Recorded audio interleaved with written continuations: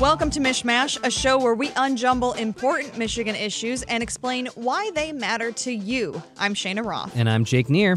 This is an hour-long special where we are deep diving into the proposals that will be on your ballot. There are 3 of them dealing with voting, our state's district lines, and recreational marijuana. Yeah, Cheyna, these proposals, they've come a long Yes. way. There have been legal challenges, in one case going all the way to the Michigan Supreme Court.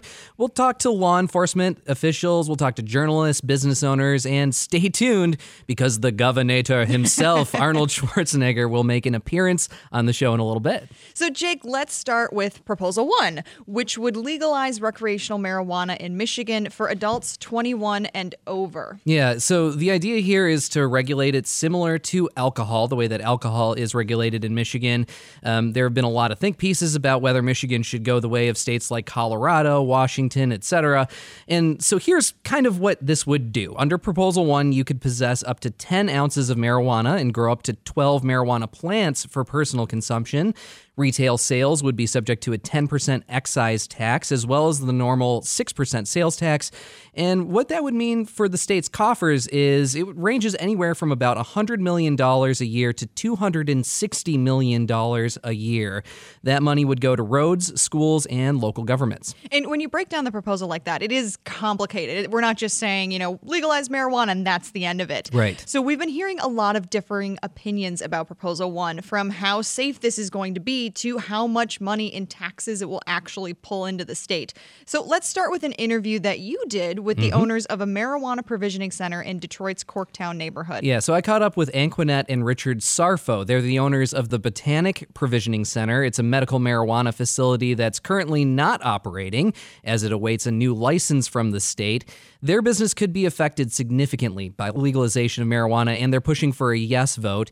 And if you're in the Detroit area, you might actually remember Anquinette from her former job as an anchor on Fox 2 News before she retired after being diagnosed with MS.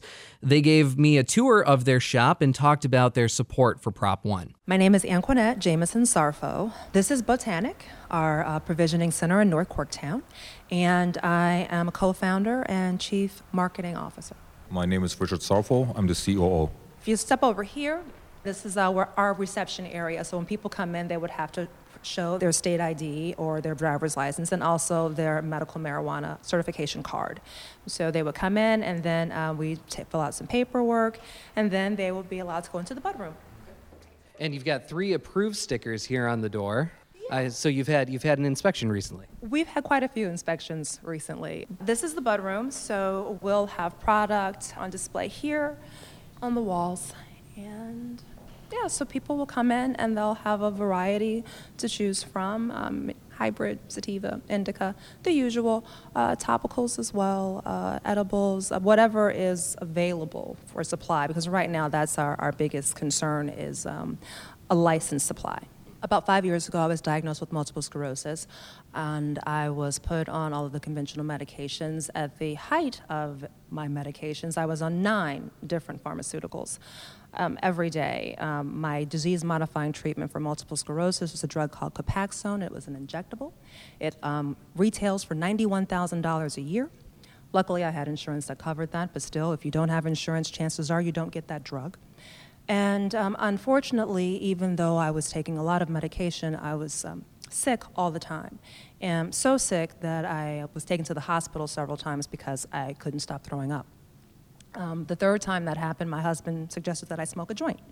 And I smoked a joint, and my nausea went away instantly, but my headache also went away. My background is in the military. I was never too keen about smoking cannabis. I really got introduced to it because of my wife, even though she likes to say that I gave her a joint to help her with her illness. I never really believed when people say medicinal marijuana. I thought it's just an excuse. It helps her. She retired. I retired from my job, and we had this opportunity. Why not? It's a plant. Why take that extra step and legalize recreational marijuana where it seems like your focus is really on medical? Because unfortunately, even though we have a wonderful medical marijuana system here in Michigan, a lot of people are still falling through the cracks. And you have a lot of doctors who are still hesitant to write recommendations for patients who actually have qualifying conditions. Second, a lot of people don't want to be on a registry, on a state registry, which may or may not be given to a federal government. So who wants their name on a list? And if you are a medical marijuana patient to the federal government, in getting a card, you are actually admitting that you are a drug abuser, not user, but abuser. So I'm on a list saying that I'm a drug abuser. A lot of people don't necessarily like that. There are lots of prohibitions. What happens when you have a medical marijuana card? For instance, you are no longer allowed to have a CPL if you have a medical marijuana card. So if you are a woman, if you're a vulnerable person, you may not want to give up the ability to protect yourself just to access a plant that may or may not help your condition. Just curious what your response is when you hear sort of pushback against the idea of legalizing recreational marijuana, especially as it pertains to the societal effects. I 100% understand. I have two sons, 123, 120, and my concern before with recreational cannabis was that it's going to open up to everybody. Everyone's going to be smoking it. I use the same argument that the church uses. All the kids are going to use it. But thinking about it and reflecting, all the kids are using it already, and all the marijuana that's available out there right now that's not coming from provisioning centers, but even some that's coming from provisioning centers, it's tainted. You don't know how it's being grown. It's being grown with rat poison, with other pesticides. Once it's regulated and also recreational, you smoke and clean out cannabis. That's another thing that we hear a lot. This isn't your grandma's weed, right? This is more potent. It's much more, and it's harder to tell exactly what you're getting. That is what a lot of people are saying. They say that that's also going to be true with recreational marijuana if it's legalized in Michigan. I'm curious what your response is to that. I didn't smoke grandma's weed. Fair enough. I hear this a lot, and yes, some tests, some studies have shown that the average potency for cannabis in like 1971 may have been 15%, and now some really great cultivators have been able to get plants up to maybe 32% THC, which is high. The thing about that is you don't need to use as much when it is more potent. So instead of smoking an entire joint, you may take 2 puffs, put it out, and go on about your day. So that's the great thing about a higher potency, is that it's more economical for a lot of people. Will people know what they're getting? Absolutely. In a tested, regulated market, we are all subject to compliance testing.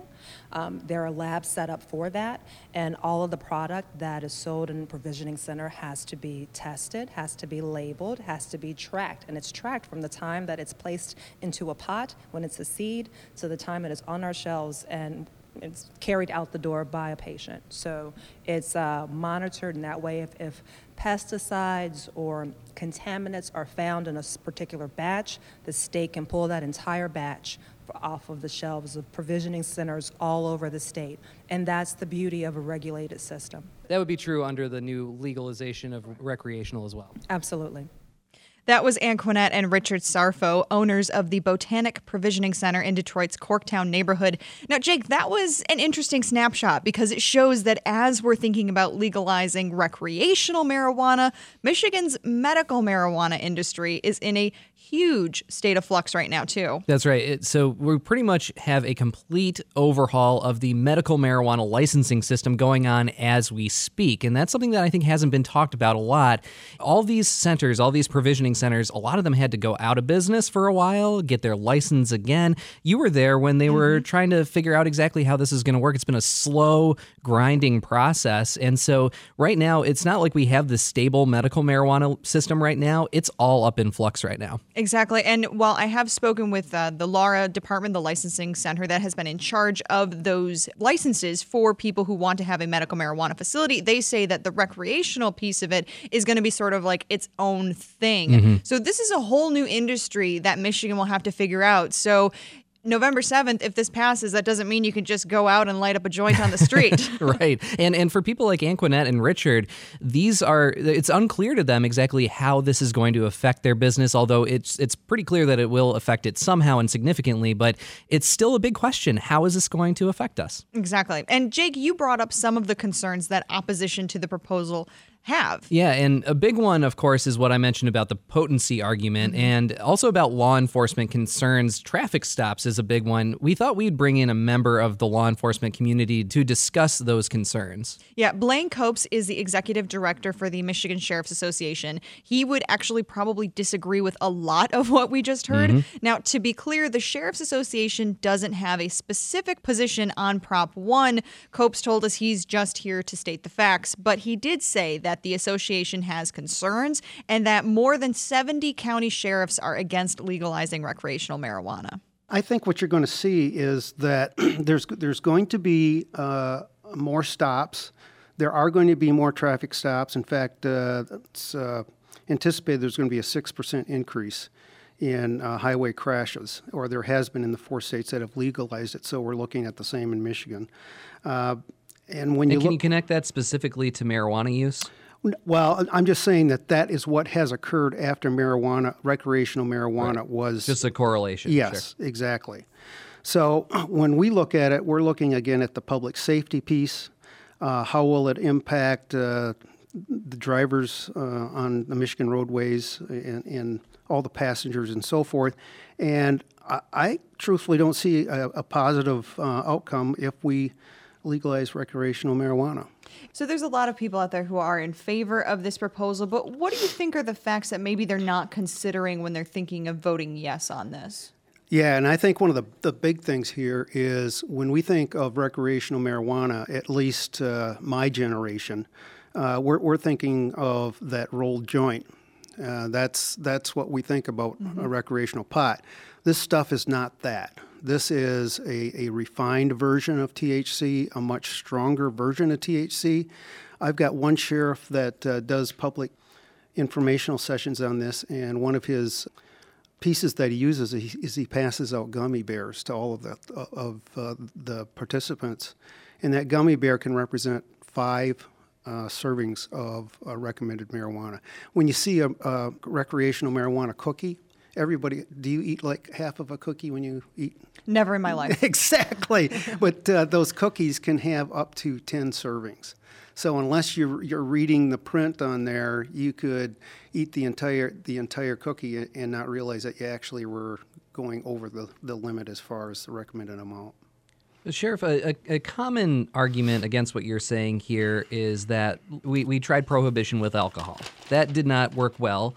Now, if you look at the numbers from the CDC, it's they say that excessive alcohol use has led to approximately 88,000 deaths and 2.5 million years of potential life lost each year in the United States from 2006 to 2010.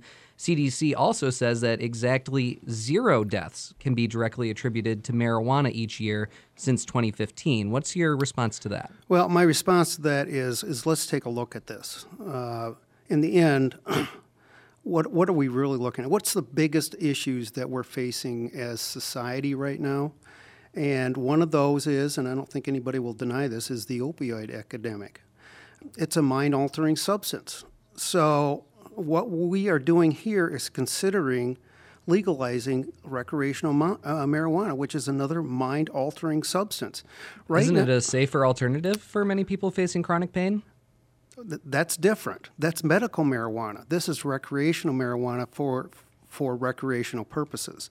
And I don't think you're going to find too many people that will disagree that that medical marijuana, if it's done as medical marijuana, is a worthy cause. Our only issue as law enforcement is if you're calling it medical marijuana, then have it regulated by the medical community, not the law enforcement. That, truthfully, is outside our purview, and we would really like it to be considered part of the medical community. And part of the regulation of law enforcement having to regulate recreational marijuana is the issue of traffic stops. And yes. It sounds like you and I have talked before that the science is not quite there yet for law enforcement to handle it, in your opinion. Well, the science is not quite there. It's a long ways off. I mean, they're actively pursuing methods of doing this, but currently the only methodology we have is a chemical test that we have to send to a lab to do. And quite frankly, those samples that we see, we don't know how long that substance has been in an individual's bloodstream. And it's done differently. I mean, every person is different with this stuff. So you just can't take it at a moment in time like you can alcohol and say that was the level in the blood system, and we know that it will impact you because you were a certain weight and so forth. And while there are those field sobriety tests, there isn't like the PBT roadside test. No, and that's why we are really working hard for our drug recognition experts, DREs, to ramp up their numbers within all the police departments, state police, and sheriff's offices in the state of Michigan, so that we will have that tool because they are specifically trained to recognize the effects of alcohol and how that's related to an individual's ability to drive. And in 30 seconds, you got somebody who's going up to the ballot. They are unsure about Prop 1. What do you tell them? Call your local sheriff and see what he's got to say.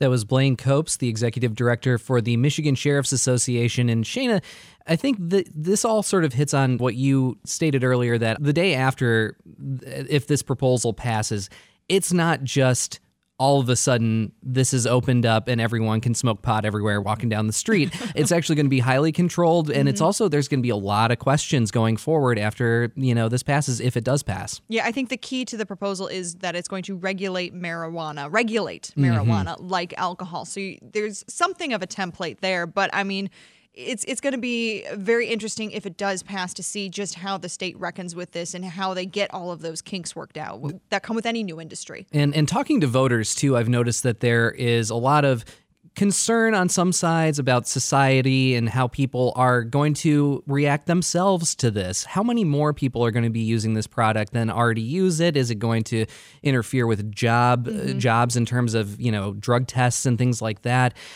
So I think, and the fact that there will still be people sitting in prison for marijuana charges, even though it's now legalized, that it's not retroactive in that way. So a lot of things that are on people's minds about this. Absolutely. Coming up, we'll talk about Proposal 2 on the Michigan statewide ballot, which would overhaul the way we draw our legislative and congressional lines in Michigan. And we'll hear directly from the Terminator himself, former governor of California, Arnold Schwarzenegger, about why he supports that proposal. I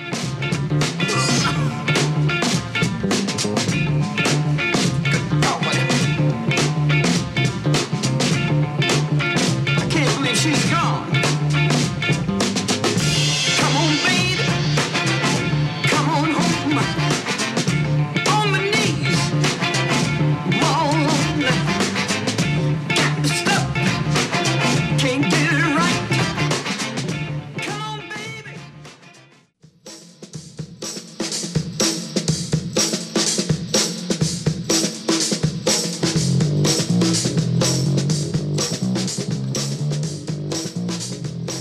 This is special elections coverage for the Michigan Public Radio Network, and from MichMash with WDET, we're talking about the 3 ballot proposals that you will see in November. I'm Jake Neher. And I'm Cheyna Roth. And now we're talking about Proposal 2. This was started by the grassroots organization Voters Not Politicians, and we'll hear from the founder of that organization and an Action Star supporter in just a few minutes. But first, this proposal to change how Michigan draws its political district lines has had a lot of opposition. In order to get on the ballot, it was challenged all the way to the state Supreme Court, and since then, more than $1.5 million have been poured into opposition campaigns. And, there's a lot of legitimate concerns about this proposal, and there's also a lot of misinformation being spread around. So we wanted to bring in Riley Beggin. She's a member of Bridge Magazine's Truth Squad, and she starts by breaking down what this proposal actually does. The proposal itself is pretty complicated because it lays out all of the structure of this proposed committee, but basically what it would do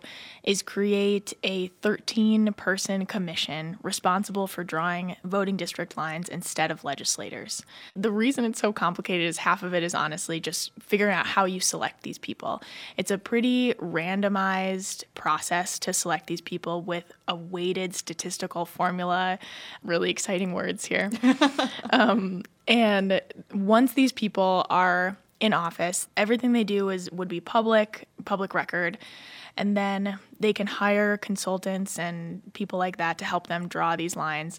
They would have meetings around the state to get input from people about what their communities need and want in terms of a representative. Then they draw these lines with the help of the consultants and statistical mapping software and stuff like that. Then they make those maps public again, and then people would have the same opportunity to weigh in on those maps. And then the commissioners, this is its own process, but the commissioners would vote on those maps. And once those, the maps pass, they become the new voting lines. One of the big things that people seem to have an issue with is how these people are chosen.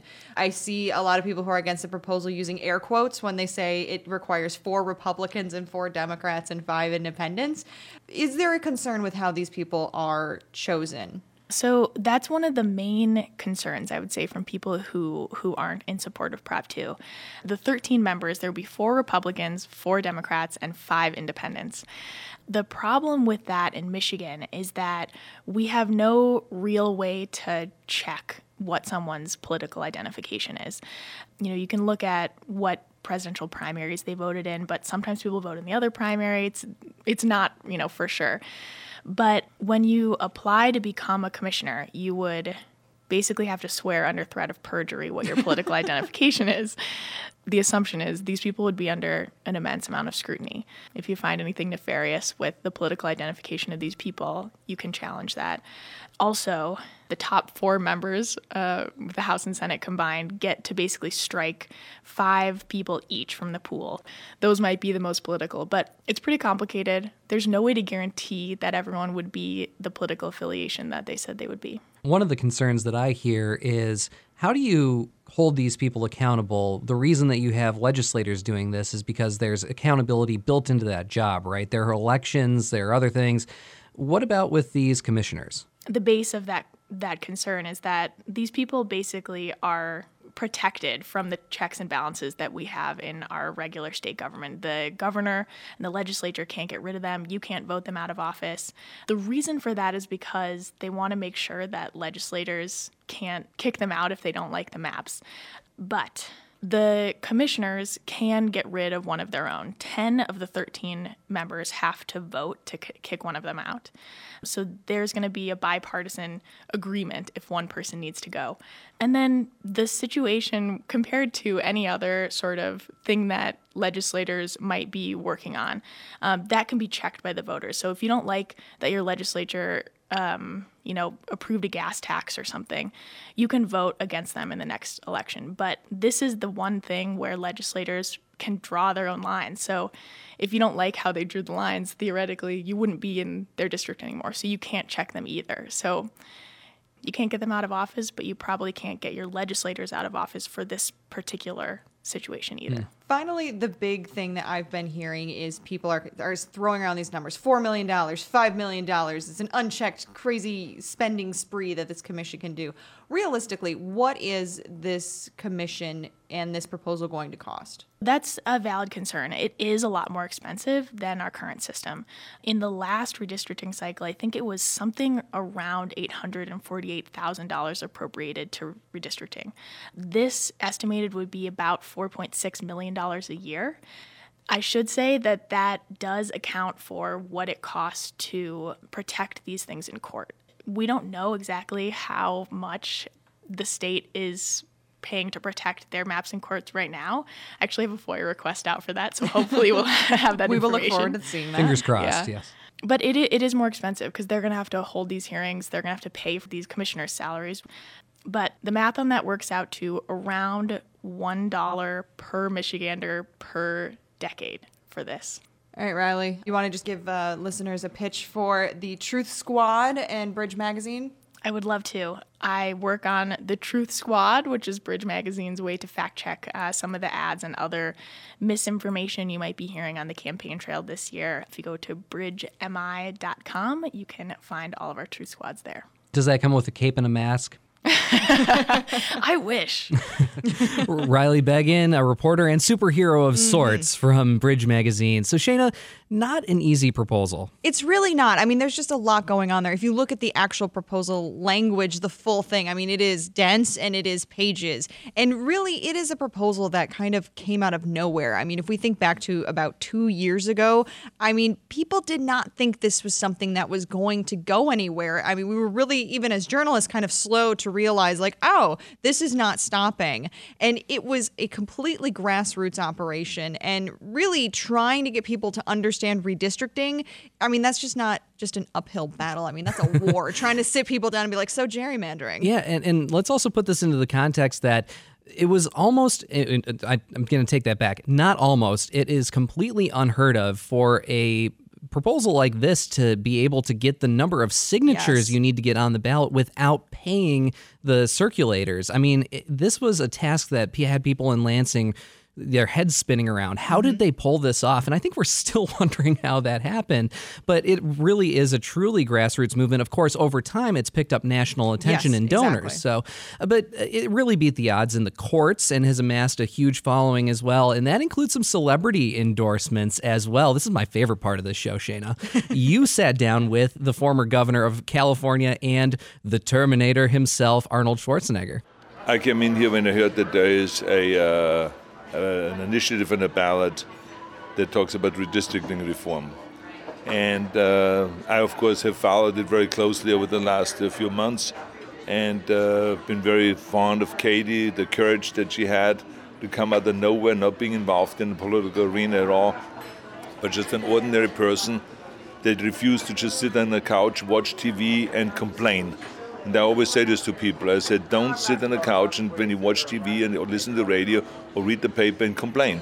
Go out and do something about it. And they always say, well, what can I do? Well, here's a good example. And I think that she is not only going to be successful with this initiative, but she's going to be a perfect example for the rest of the country and for the rest of the world that one person can make a difference, can rally up the troops and do something about it. And I think, as you can see, that redistricting reform now is something that people have not ever heard about, now know about it. They get involved with it. The poll numbers look very positive, and of course we don't rely on any of that. We keep fighting all the way to the end, and that's why I'm here. I came here just now from Budapest, where we're in the middle of shooting Terminator 6, and I came here to help out and to give it that extra push that it may need. And I do the same in Colorado. There's another initiative in Colorado. And so I'm just here trying to be helpful and make sure that the people get involved and make this pass, because it's politicians versus the people. And the way the system works is it's all about them versus the people. We want them to become public servants, not party servants. And as a former Republican governor, what do you make of the fact that a lot of the opposition has come from Republicans on this initiative? Well, that's natural, because right now it favors the Republicans. So whenever in a state it favors the Democrats, then of course the Republicans are against it and the Democrats are for it. So it's always who it favors. And so I think we should not pay much attention to any of what party is in control. We should pay attention to only one thing, and that is, let's get rid of the fixed system, a system that has been in place for over 200 years, that no one could articulate of what it was, but it was always a system that created job security for the politicians, because when you are in a Republican district and you are way to the right, there's no way that anyone can challenge you. And if you're a Democrat way to the left, there's no one that can challenge you there. But then when you go to the Capitol and have to do the people's work, you cannot meet in the middle, because you're too far to the left and too far to the right. So it is a fundamental problem there, and also that it is job security. Because you cannot challenge them, there is no changeover. Look at Congress has now 18% approval rating, but 98% of the people will get reelected and sent back to Washington. So the system stinks, it is foul, it needs to be changed, and it is about time. Now is the time to do it. Let's terminate gerrymandering. Katie, you've gotten the support from the governor early on a little bit, before the primary with that tweet. What has this meant for you? It's been incredible. I think that right now we have a system that's done completely behind closed doors once every 10 years by politicians who don't want the general public paying attention. So we see that a lot of people kind of know about gerrymandering, but they're just learning about it and just learning about a different way that we can do it. I think that Governor Schwarzenegger was able to help implement this in a state that has proven that it can be successful and that it can lead to better results for the people, get newer people into politics, and also help with that approval rating. Make sure that we are actually happy with our representatives because they're finally accountable to the voters like they should be. And that leads me to my last question. You have seen, redistricting happen in your own state. What has it meant for California? Well, in 10 years, we had 265 congressional elections. And in these 265 congressional elections, we only had one time a change in party hands. Only one. After we had the reforms done, there was a 23% change the following year. So think about that's the change. And now Democrats and Republicans have to go and talk much more to the center rather than to the extreme right or extreme left. So they get along better, they can get much more done. I mean, imagine that now Democrats all of a sudden are 90% for what the Chamber of Commerce is recommending. And that has never happened before. And the Republicans all of a sudden talk about immigration reform and they talk about healthcare reform. So there's things that have happened that is so pleasant, and they get the budget done on time in California, which during my time they could never get done. So I think that it has really shown that you can really bring order into the system and make the politicians really represent the people rather than the special interests and themselves. Arnold Schwarzenegger, former governor of California, a state that has already overhauled its redistricting process. Of course, he's also the Terminator. And Katie Fahey, founder and executive director of Voters Not Politicians, the group behind Proposal 2. And Cheyna, really interesting interview, especially with the fact that Arnold Schwarzenegger, not only was he a governor in a state that already did this, he's a Republican governor in a state that already did this. Exactly. And that was why I was very excited to hear from him, because a lot of the opposition to Proposal 2 has come from Republicans, particularly the conservative groups like the Chamber of Commerce. They gave a lot of that money towards the early opposition to keep this off the ballot in general. And then now that it is on the ballot, we have been seeing those types of groups filter in money for opposition to the ballot proposal. And so given that, we also wanted to hear from a Republican that is opposed to this. So we sat down with Linda Lee Tarver. She's with the Republican Women's Federation of Michigan and a longtime GOP activist. She staunchly opposes Prop 2. She says the lines should be drawn by people elected directly by the voters. The gerrymandering is about having the pen when it comes to drawing the lines for after a census. And whoever's in power, and I don't believe that the Democrats believe that they're going to be in power, to have the pen.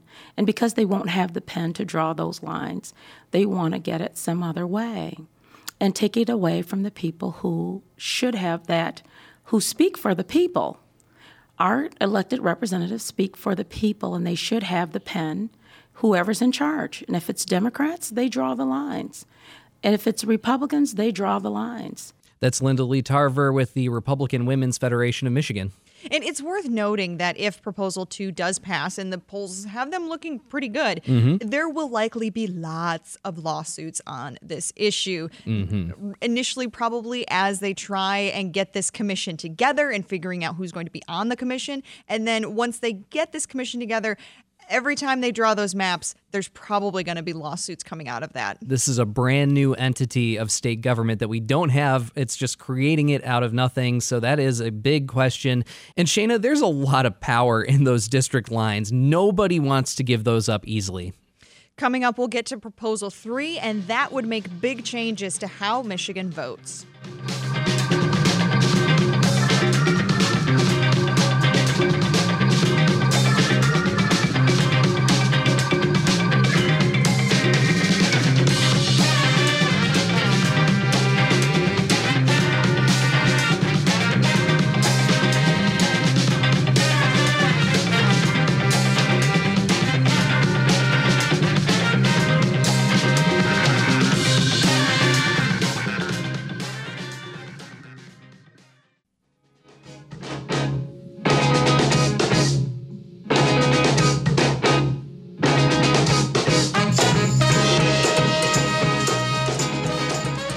This is special elections coverage for the Michigan Public Radio Network and from MichMash with WDET.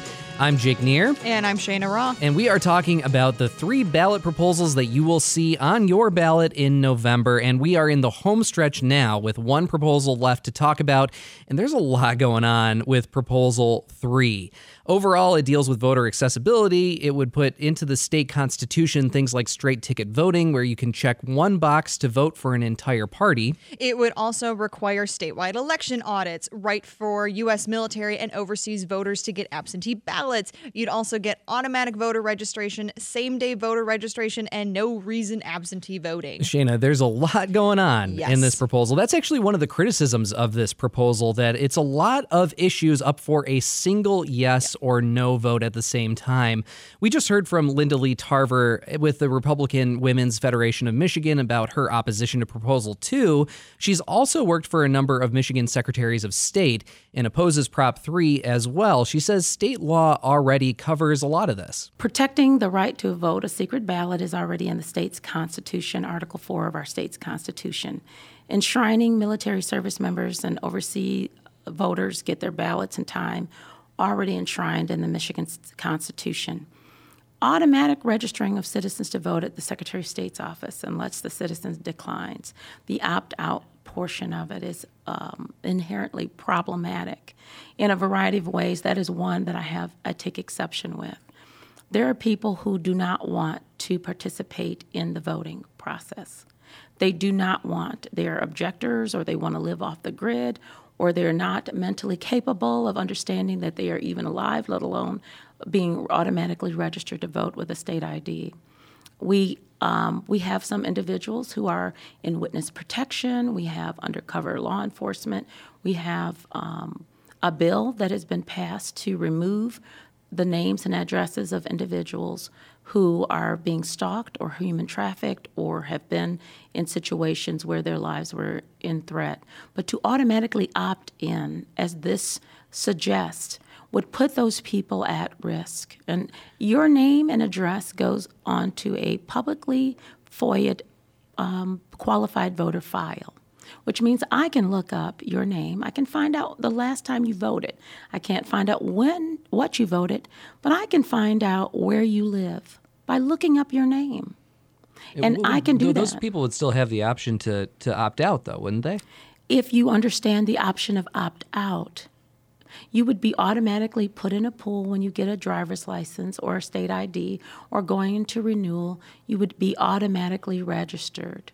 But selective service is an opt-in. It's not an opt-out. I wanted to ask you about straight ticket voting, which is a part of this, and this is something that our state has kind of gone back and forth and back and forth. It's on the ballot, it's not on the ballot. This seems like it would, sort of provide some consistency. What is the concern with straight ticket voting? I think that it's just a smoke and mirrors when it comes to understanding straight ticket. If you find someone who voted for you based on the straight ticket, some of the people, they don't even know the names of the elected officials that they voted for. They voted straight party instead of a person. And I believe that just as me, if I put my name, talent, time, and treasure out there, collect money from my friends, and put myself out there for critique, I want people to read my name. And I don't think that's unfair. Other than a personal philosophical difference toward how people should vote, I'm curious why you think that option should be taken away, especially considering the fact that it would have a disproportionate effect especially on lines in cities like Detroit, in Flint, in Grand Rapids. That is a serious concern with That's getting your rid of the straight presumption. ticket It's vote. not necessarily the reality. We have a ballot for you to look at ahead of time. We have community partners who, when they're registering people to vote, they can pull up, certainly go out before the election, give everyone a copy of their ballot so they can look at it before they go in. We have options and different things for people to look it up under michigan.gov vote /vote. We have those options. We have absentee voting options. People are deciding that they want to take the ballot home or review it or get it mailed to them, look at it and take their time. It is not an urgency to line up and spend a couple hours voting. That is just not correct. And the clerks, if they anticipate a large number of people voting, they can open up more booths. They can provide additional opportunities and time for people to come in and vote. That is a management of the clerk to make sure that those precincts who have a large voter turnout are well prepared. And that is the realities. If you put your name on the ballot, people should be able to see your name. People need to take their time and vote, and they have the time. Absentee voting offers those people time. Having the ballot ahead of time offers them time to review that ballot and take their time. If there's an urban area that is packed and people are lined up, they have not necessarily done their due diligence with respect to looking at how many people voted absentee and making sure that they have sufficient ballot booths to accommodate what they anticipate. And they should be doing some outreach on what's on the ballot, read it ahead, and that is the outreach that those clerks and the people who are concerned about straight ticket voting being eliminated should do. In 30 seconds, why don't you give us your pitch against Proposal 3? Why should people vote against Proposal 3? Proposal 3 is 95% already in the law. It's just a ploy to get a liberal's ploy to get what they want where they couldn't get it through the legislature. And that's unfortunate.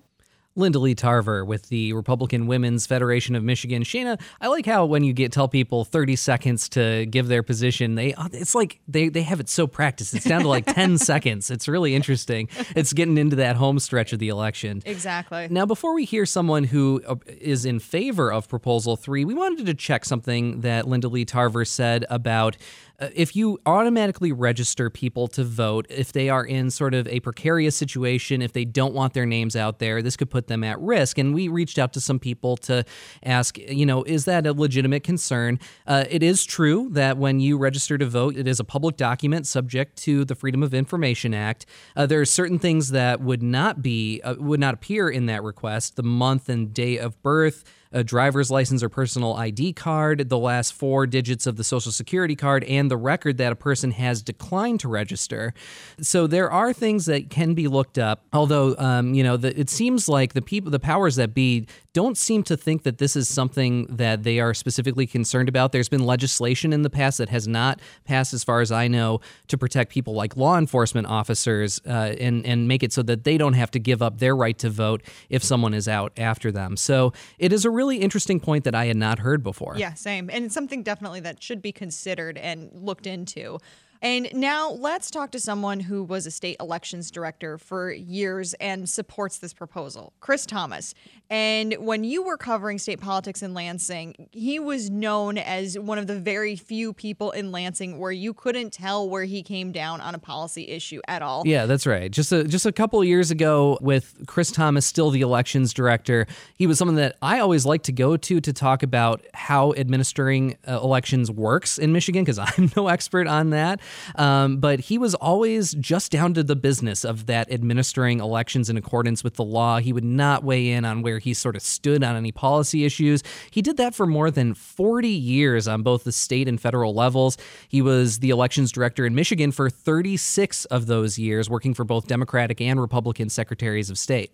Which is why I think we were both surprised when we found out that Chris Thomas is out in front of this issue. Right. And he is very adamantly supporting Proposal 3. Big change. And in some ways, he's at odds with his former boss. And we asked him about that. Secretary of State Ruth Johnson says that she opposes same-day voter registration.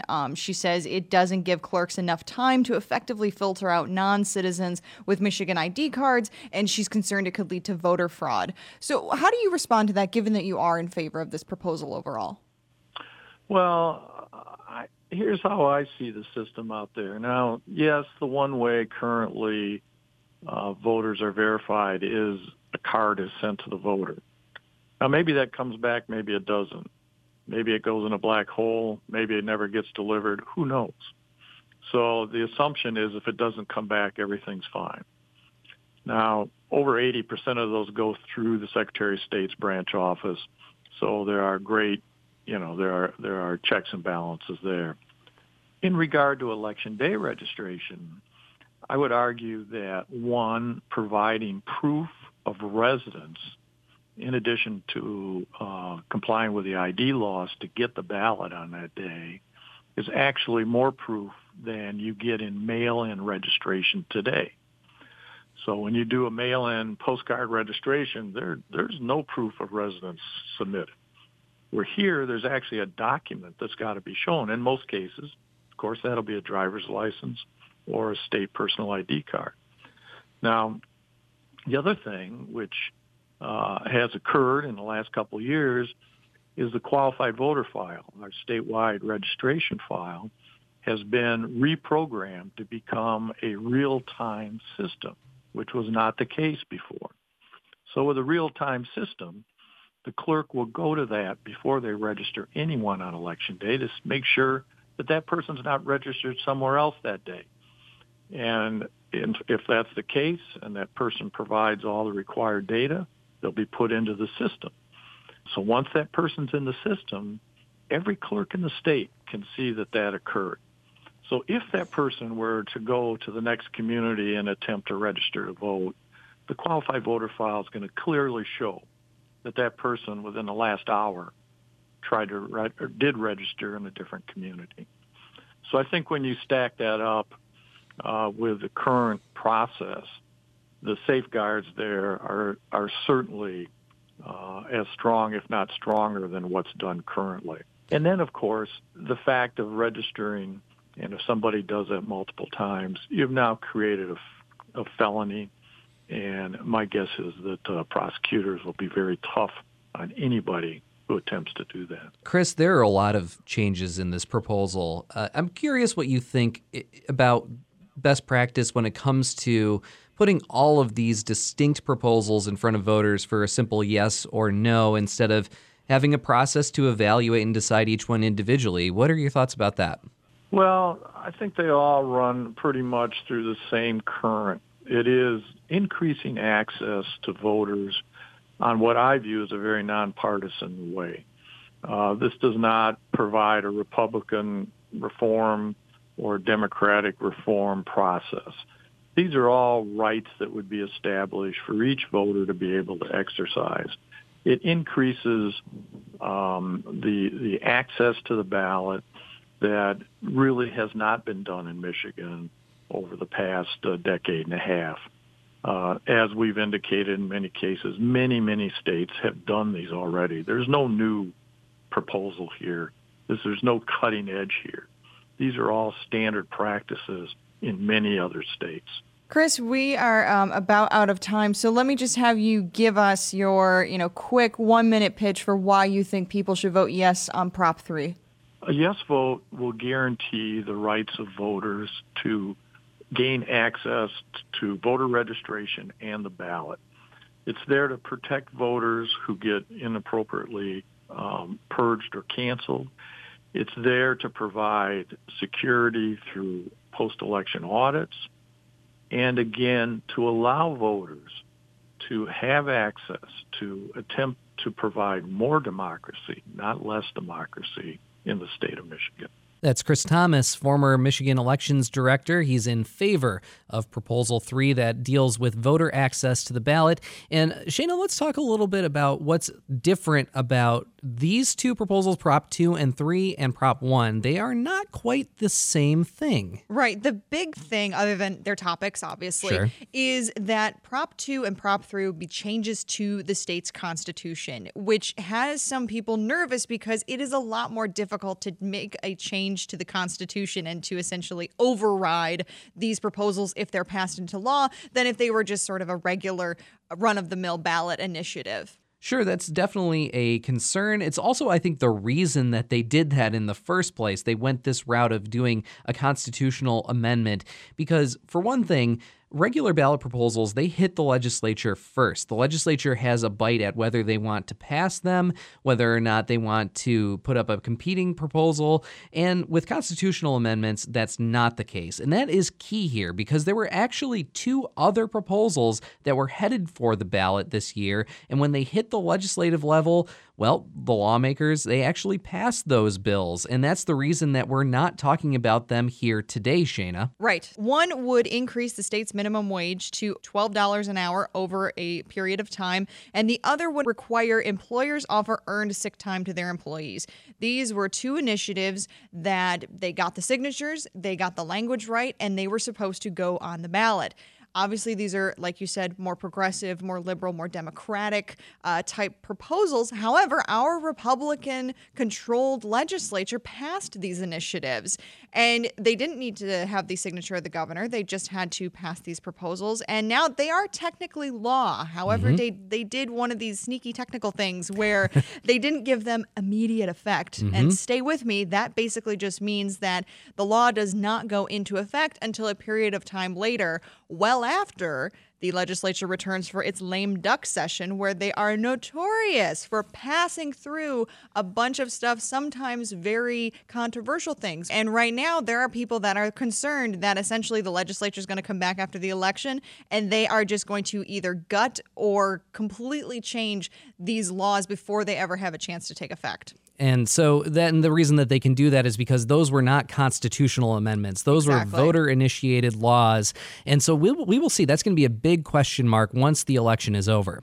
Yeah, exactly. When this election is over, it does not mean you can relax. There will still be a lot more going on in the state. Which, of course, Cheyna, will keep you and me in business. Exactly.